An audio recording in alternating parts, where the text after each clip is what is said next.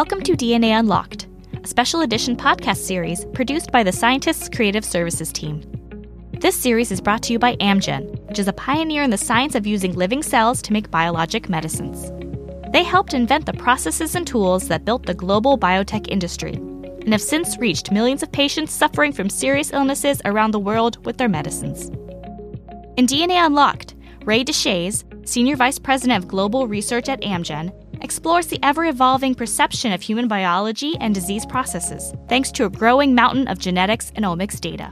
Through discussions with colleagues and other leading research experts, Deshaies unpacks how drug developers decode human genetics to solve some of the most challenging diseases.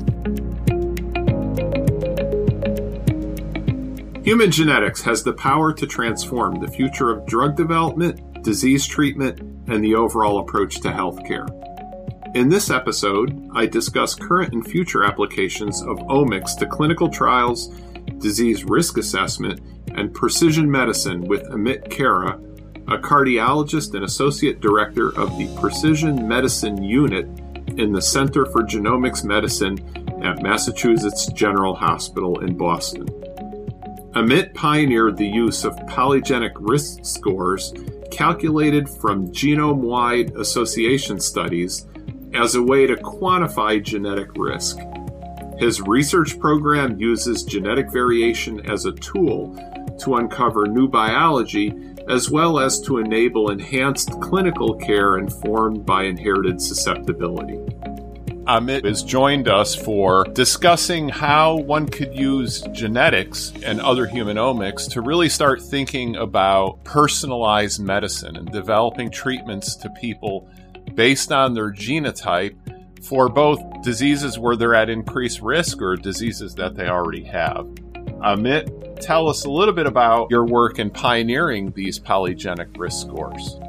One of the key goals of precision medicine is to identify high-risk individuals to enable preventive therapies prior to disease onset, or to find individuals who have an outsized response to a given therapy. One important approach to do this for heritable diseases is to take advantage of DNA variation that you inherit from your mom or your dad. The traditional genetic approach is to look for very rare monogenic mutations. So for heart attack, for example, about 0.4% of the population inherits a variant. It disrupts a single base pair, but it actually prevents your body from clearing LDL or bad cholesterol from the circulation. That's a really discrete molecular subtype of heart attack, where the risk is driven by this single pathway perturbation, and that leads to tripling or quadrupling of risk.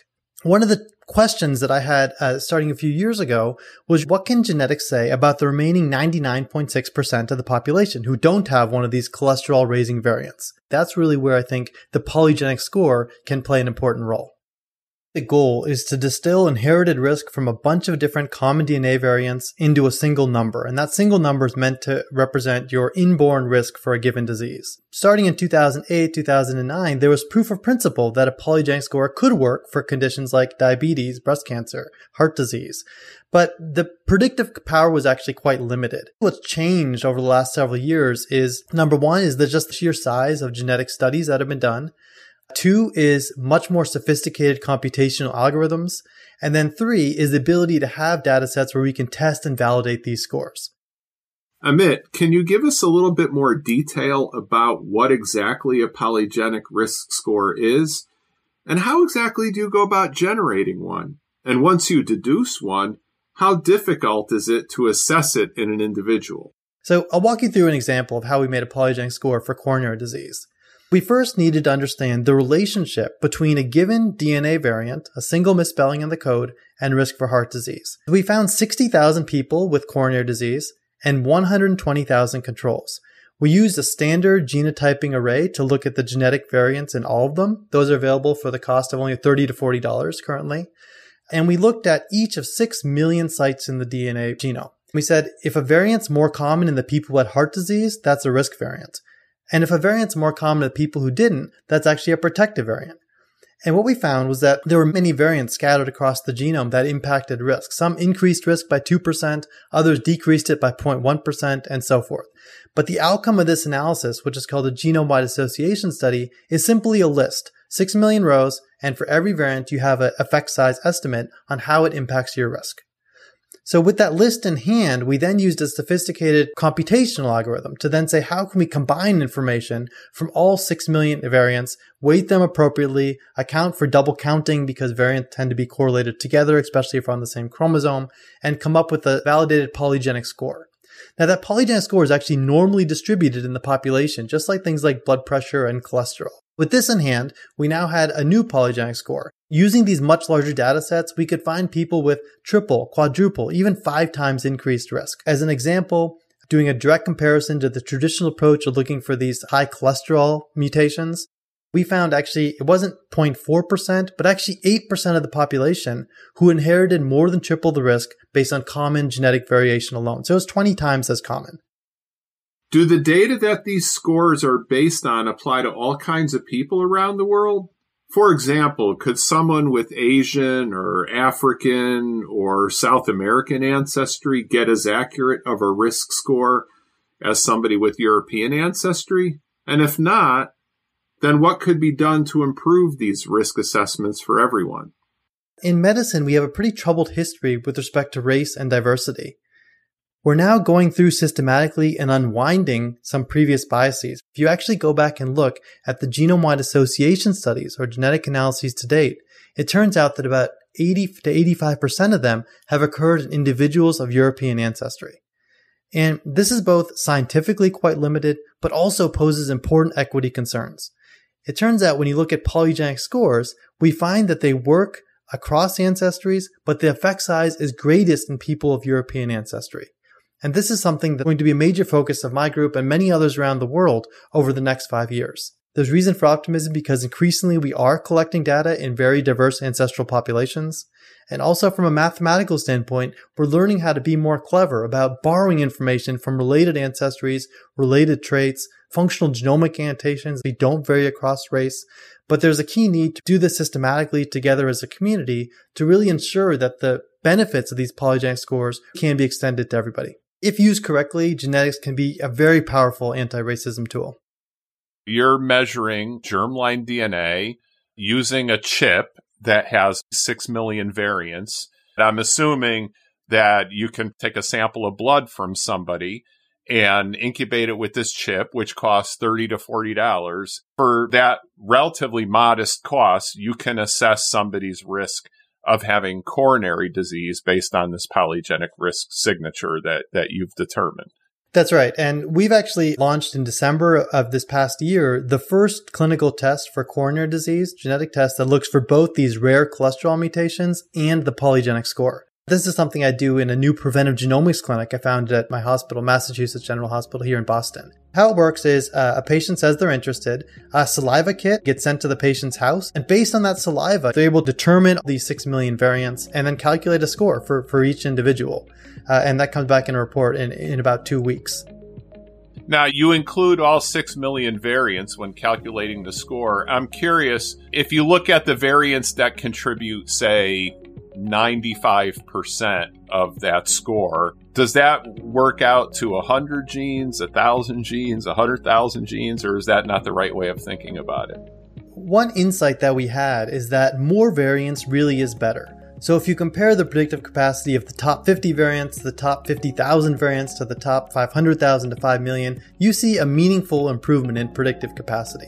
And the reason for that is although the variants lower down the list are less impactful, there are just so many more of them. When compared head to head, the expanded genome-wide polygenic score really is meaningfully better in terms of its predictive capacity. One thing you can do is just say, of the 50 or so variants that are the highest weighted in the score, what pathways or genes do they actually tag? What we found is that about 25% of these top variants actually tag pathways related to lipid metabolism, high LDL cholesterol or bad cholesterol, triglycerides or fat in the circulation, and lipoprotein A, which is an emerging risk factor that's a cousin of bad cholesterol. That accounts for about 25%. Now, an additional 25% relate to pathways that we have known are important in coronary disease, but are not routinely measured in clinical practice. These are things like inflammation, vascular smooth muscle cell proliferation in the wall that leads to narrowings, vascular tone, is the vessel constricted or dilated, and so forth. The remaining 50% of the top variants, what's really interesting is that they're not in the coding region of the genome, and we don't know what the pathway is that they're involved in. So we know beyond a shadow of a doubt that they're associated with increased risk of heart disease, but the pathway remains uncertain. That notion really has two important implications. The first is that each variant has the potential to be a window into new biology. And increasingly, it's become not a 10-year process, but a 10-month process that go from a variant to function. The second, it gives you the explanation for why these high polygenic score individuals can't be reliably identified with traditional risk factors like cholesterol, because the pathways that are being captured by the score simply aren't measured in clinical practice, or in many cases, we don't even know what they are. You and your colleagues have come up with polygenic risk scores, including one for cardiovascular disease risk, that can reveal whether an individual has a higher risk, and that it can be done for as cheaply as $30 to $40, which in the context of what medicine normally costs is not even a drop in the bucket. What fraction of the U.S. population would you estimate as of today has that information about themselves that is available to physicians who can use it appropriately to consult with the patient and inform them of their risk? It's important to make a distinction between a genotyping array that's collected for more research purposes and an actual clinical test. Between 15 and 20% of the population has genotyping array data that they're able to download from 23andMe, from Ancestry, from other direct-to-consumer companies. But one of the things that's a potential limitation is those may not be clinical grade tests. And although you could calculate a polygenic score, it's not something I would necessarily be comfortable putting in the electronic health record. The reason for that is we just wanted to make sure there was robust clinical grade quality that went into that calculation. Things like, for example, do you get the same result if you use a blood or saliva sample from that person? If you run the same person through the same pipeline over and over again, do you tend to get the exact same result? When do you think a majority of the U.S. population has clinical grade tests on their variants that enable the calculation of a polygenic risk score by physicians like yourself that can inform them of their risk in a way that is approved by the Food and Drug Administration and is clinically actionable? I think genetics will emerge as one of the most important tools for population health and enable people to have a targeted screening or prevention program and overcome any inherited risks that they have. My best guess is that within the next 5 to 10 years, it will be standard routine clinical practice for everybody to have a genetic assessment. It could be even whole genome sequencing and can look at both rare and common variants. The question is then, what do we need to do to actually get there? One is demonstrate the clinical utility. I think we really need to hold ourselves to a very high standard to show that calculating genetic risk could, for example, be shown in a clinical trial to be tied to an intervention that shows these people benefit, or otherwise enable a targeted screening program or intervention program that also demonstrates clinical utility. The second is developing the clinical infrastructure and educational tools to be able to deal with this new type and very complex type of genetic information. One of the things we've done is built a preventive genomics clinic, which I founded not in cardiology, but actually in primary care, because that's where I think the future of this genomic medicine will need to happen. But we embedded ourselves in primary care over the last 2 years, put together a team of genetic counselors, doctors, and geneticists, and do a genome-first approach to tailoring people's medical care. And in tandem with that is user testing of different polygenic score reports, where we return people's polygenic scores and we measure the impact on their clinical care over the next 6 to 12 months. Those are the types of things that we need to do as a clinical community to really demonstrate the value proposition for doing this. So far, we focused on risk. You may have elevated risk, but often only a fraction, even if they have dramatically elevated risk, go on to get the disease. Let's take the biggest risk factor known in Alzheimer's disease, and that's the ApoE4 or ApoE4 allele. If you have one copy, your risk goes up. If you have 2 copies, one from your mother and your father, the risk goes up even further. And if you look at people who are 70 to 80 years old, the blended 10-year risk for getting Alzheimer's disease, if you have ApoE4 from both your mother and your father, is 14%. If you're at 80 to 90, the 10-year risk of coming down with Alzheimer's, blended men and women, is 22%. We're talking about the highest known risk factor in the population, and it's still only 1 in 4 to 1 in 5 people. What that it means is you'd have to treat these people for 10 years, 20 years, 30 years with a drug, even if they only had for 70 to 80 years old, a 14% 10-year risk of getting the disease, so 1 in 7. So you'd have to treat 6 people who wouldn't get the disease to prevent one from getting the disease, assuming that your drug was 100% effective. There are two sides to that equation. DNA is not deterministic. That's great for patients because many of them won't go on to develop disease. But that poses some significant challenges in terms of number needed to treat for clinical trials and drug development. I think the example of Alzheimer's is a great one. We've gone on to show that if you look at individuals with POE4 variants, we often see incomplete penetrance. So incomplete penetrance means you have the high-risk variant, but you stay healthy. And what we've shown is that the remaining 3 billion base pairs, as encapsulated by a polygenic score, actually does modify whether or not you'll go on to develop it. And that's actually just genetics. Genetics is only one of many potential tools. If you have a epsilon 4 variant group, but you could further enrich them with a polygenic score to capture the impact of the remaining 3 billion base pairs, blood biomarkers in the CSF, or imaging parameters, you can imagine layering on multiple modalities to get you the event rate that you want. That is going to be the future for many of the diseases in this space. The second thing I'll say is to think really creatively about what might be reasonable surrogate biomarkers or surrogate clinical endpoints that might be used to give us more confidence to embark upon, for example, a $1 billion clinical trial. And so for Alzheimer's disease, what we've shown in our genetic assessments is that the majority of people, even in the highest risk bin, don't go on to have a diagnosis of Alzheimer's disease. And that's incomplete penetrance. But what happens if you actually do a subclinical cognitive test? One common one that's used is a digit recall test. If I repeat a 7-digit phone number, can you repeat it back to me? When they did that in a very large study, what we were able to show is that at age 45, there was no difference according to genetic risk. Really, when folks entered into the 60 to 70-year group, the group that trailed off the most with a substantially accelerated trajectory was the group with high inherited risk. You can imagine a situation where primary prevention in Alzheimer's is just not an option. It's not feasible, it's not efficient. But you might imagine two approaches, one using enrichment, using both genetics and non-genetic markers. And then number two, thinking creatively about surrogate endpoints that could give you more confidence to move forward. That may be a way forward for some of these very difficult to treat diseases. We've really focused on incidence. What's your risk of contracting the disease? You could think about this in a very different way, which is what are the genetic markers that determine disease progression? Because you may have two individuals that develop the same disease at the same age, and one of them, the disease may progress very rapidly to death. And we see that, I've known acquaintances with ALS, for example, from diagnosis to death was a few years. But then you have Stephen Hawking, who lived for decades. Those are two really different things, incidence versus progression.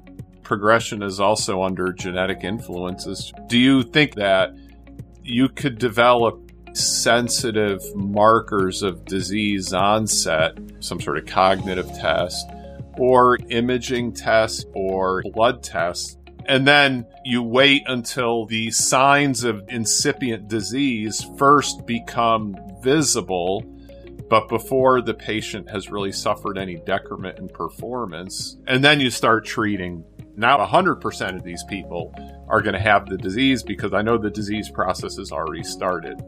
Do you think that's a practical approach or not? In 2008, for the first time, we were able to have a list of common variants that meaningfully increased disease. And that was thought to be a gold mine in terms of drug development. It turns out that in some cases that was true, but the vast majority of the time it hasn't been true. What we're forced to now come to grips with is these results really represent the start of the process rather than a meaningful deliverable in and of themselves. It's possible that the relationship of a nominated pathway to disease onset is actually different from disease progression, and we're starting to develop new risk scores that might specifically target that need. Even if you know a genetic association is important, you need to know the subset of patients in whom the pathway is most relevant. But if you do a genome-wide association study for lung cancer, one of the top hits is a variant that affects your propensity to smoke. And so One approach would be to say, I need to modulate that receptor and that'll prevent lung cancer. But it's pretty obvious that that would only work in the subset of individuals who are exposed to tobacco smoke, because we know the pathway, we know what's relevant. But for many of these associations where we don't know the pathway, if we don't really understand the biology, we could find ourselves going down a path that's just not fruitful. And then lastly, I think you really need to think about the interplay of a given pathway with the current standard of care therapeutic. So for heart disease, for example, we're now able to drive cholesterol down to very low levels. So additional therapeutics there may not be as high value as those that target things like inflammation or vascular tone or other things that simply are orthogonal to the current standard of care. In some ways, we've really been a victim of our own success because standard of care for heart failure, for heart disease, for diabetes has become quite good. These are examples of where we might think about taking genetic association studies, which are now more possible to do in more diverse populations than ever before, but really thinking of them as a starting point in terms of how we package something into a druggable pathway. Human genetics, sort of like a Polaroid snapshot of an individual, where it's not changing by and large. You have the same set of genes for your entire life. But what you really want is more like a movie. You could imagine for Alzheimer's that you might have incipient signs of disease because as neurons in the brain lyse, they release proteins, including the neurofilament light protein. You could detect that in the blood. That would be a sign neurons are starting to break open and spill their contents. So this is an early process in disease. Do you see there being a future for other types of poly scores, maybe a polyprotein risk score or a polytranscript if you're measuring mRNAs, or if you're looking at chemical metabolite, polymolecule risk score? What do you see as the future there? Genetics has a couple advantages. The first is it's stable from birth. You can find people at very high risk early in life and give them a decades-long head start for prevention efforts. But it's also the case that if you're trying to predict the risk in a 60-year-old person, there's no question that what happened in the intervening 60 years of their life is actually quite important. The parameters that reflect some of that, whether that's behavioral or socioeconomic features, or whether it's these biomarkers that give you more of a dynamic sense, it will ultimately be much more powerful in terms of predicting risk. This whole idea of going multimodal in terms of risk prediction, we've really only started to scratch the surface, and that's in large part because we haven't had the data sets, which are well phenotyped and are followed longitudinally over time, that integrate transcriptomics, metabolomics, proteomics, and genetics, as well as all the other clinical and socioeconomic risk factors. That's something I think we will see major growth over the next 5 years. It's only now that the communities have started to come together to compare notes and show correlations and go multimodal. Traditional approach is there's one group who specializes in proteomics, another that's in genetics, and that's just not going to be the model that takes us forward at the pace we want to go. Thank you so much for joining us. It was really terrific to have somebody with your level of expertise on this topic share your insights. Thanks so much, Roy. This was awesome. And I couldn't be more excited about the science that we all together are going to do over the next few years.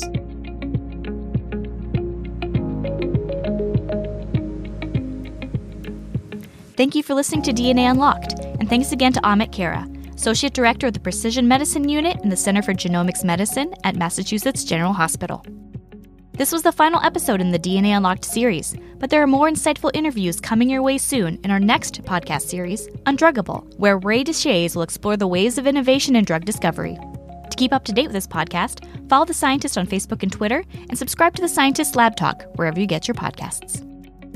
This podcast contains forward-looking statements that are based on the current expectations and beliefs of Amgen. All statements other than statements of historical fact are statements that could be deemed forward-looking statements, including any statements around the potential science and innovation of genetics and drug discovery. Forward-looking statements involve significant risks and uncertainties, including those described in the Securities and Exchange Commission reports filed by Amgen, including our most recent annual report on Form 10-K and any subsequent periodic reports on Form 10-Q and current reports on Form 8-K. Unless otherwise noted, Amgen is providing this information as of the date of this podcast and does not undertake any obligation to update any forward-looking statements contained in this podcast as a result of new information, future events, or otherwise. No forward-looking statement can be guaranteed, and actual results may differ materially from those we project.